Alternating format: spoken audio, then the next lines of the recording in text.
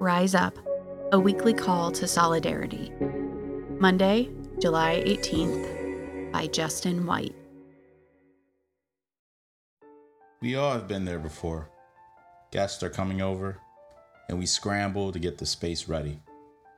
Regardless if it's family coming for dinner, friends coming over for karaoke night, or you're throwing a birthday party for your little one, much preparation goes into hosting.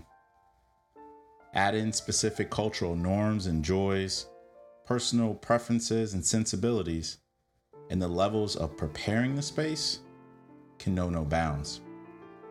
However, should it be this way? I laugh out loud at social media posts that make fun of parents expecting guests to run their fingers along the baseboards to expect dust. What happens when the space takes precedence over the people there?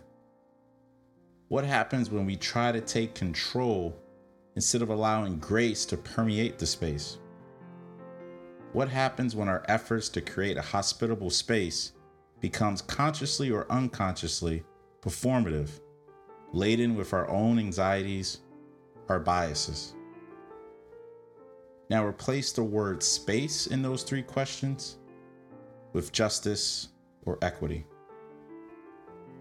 Something is lost when the creation and enactment of programs, policies, initiatives, and laws are out of touch with the realities of those they are meant to serve. People can become invisible, wisdom can be ignored, and harm can be levied.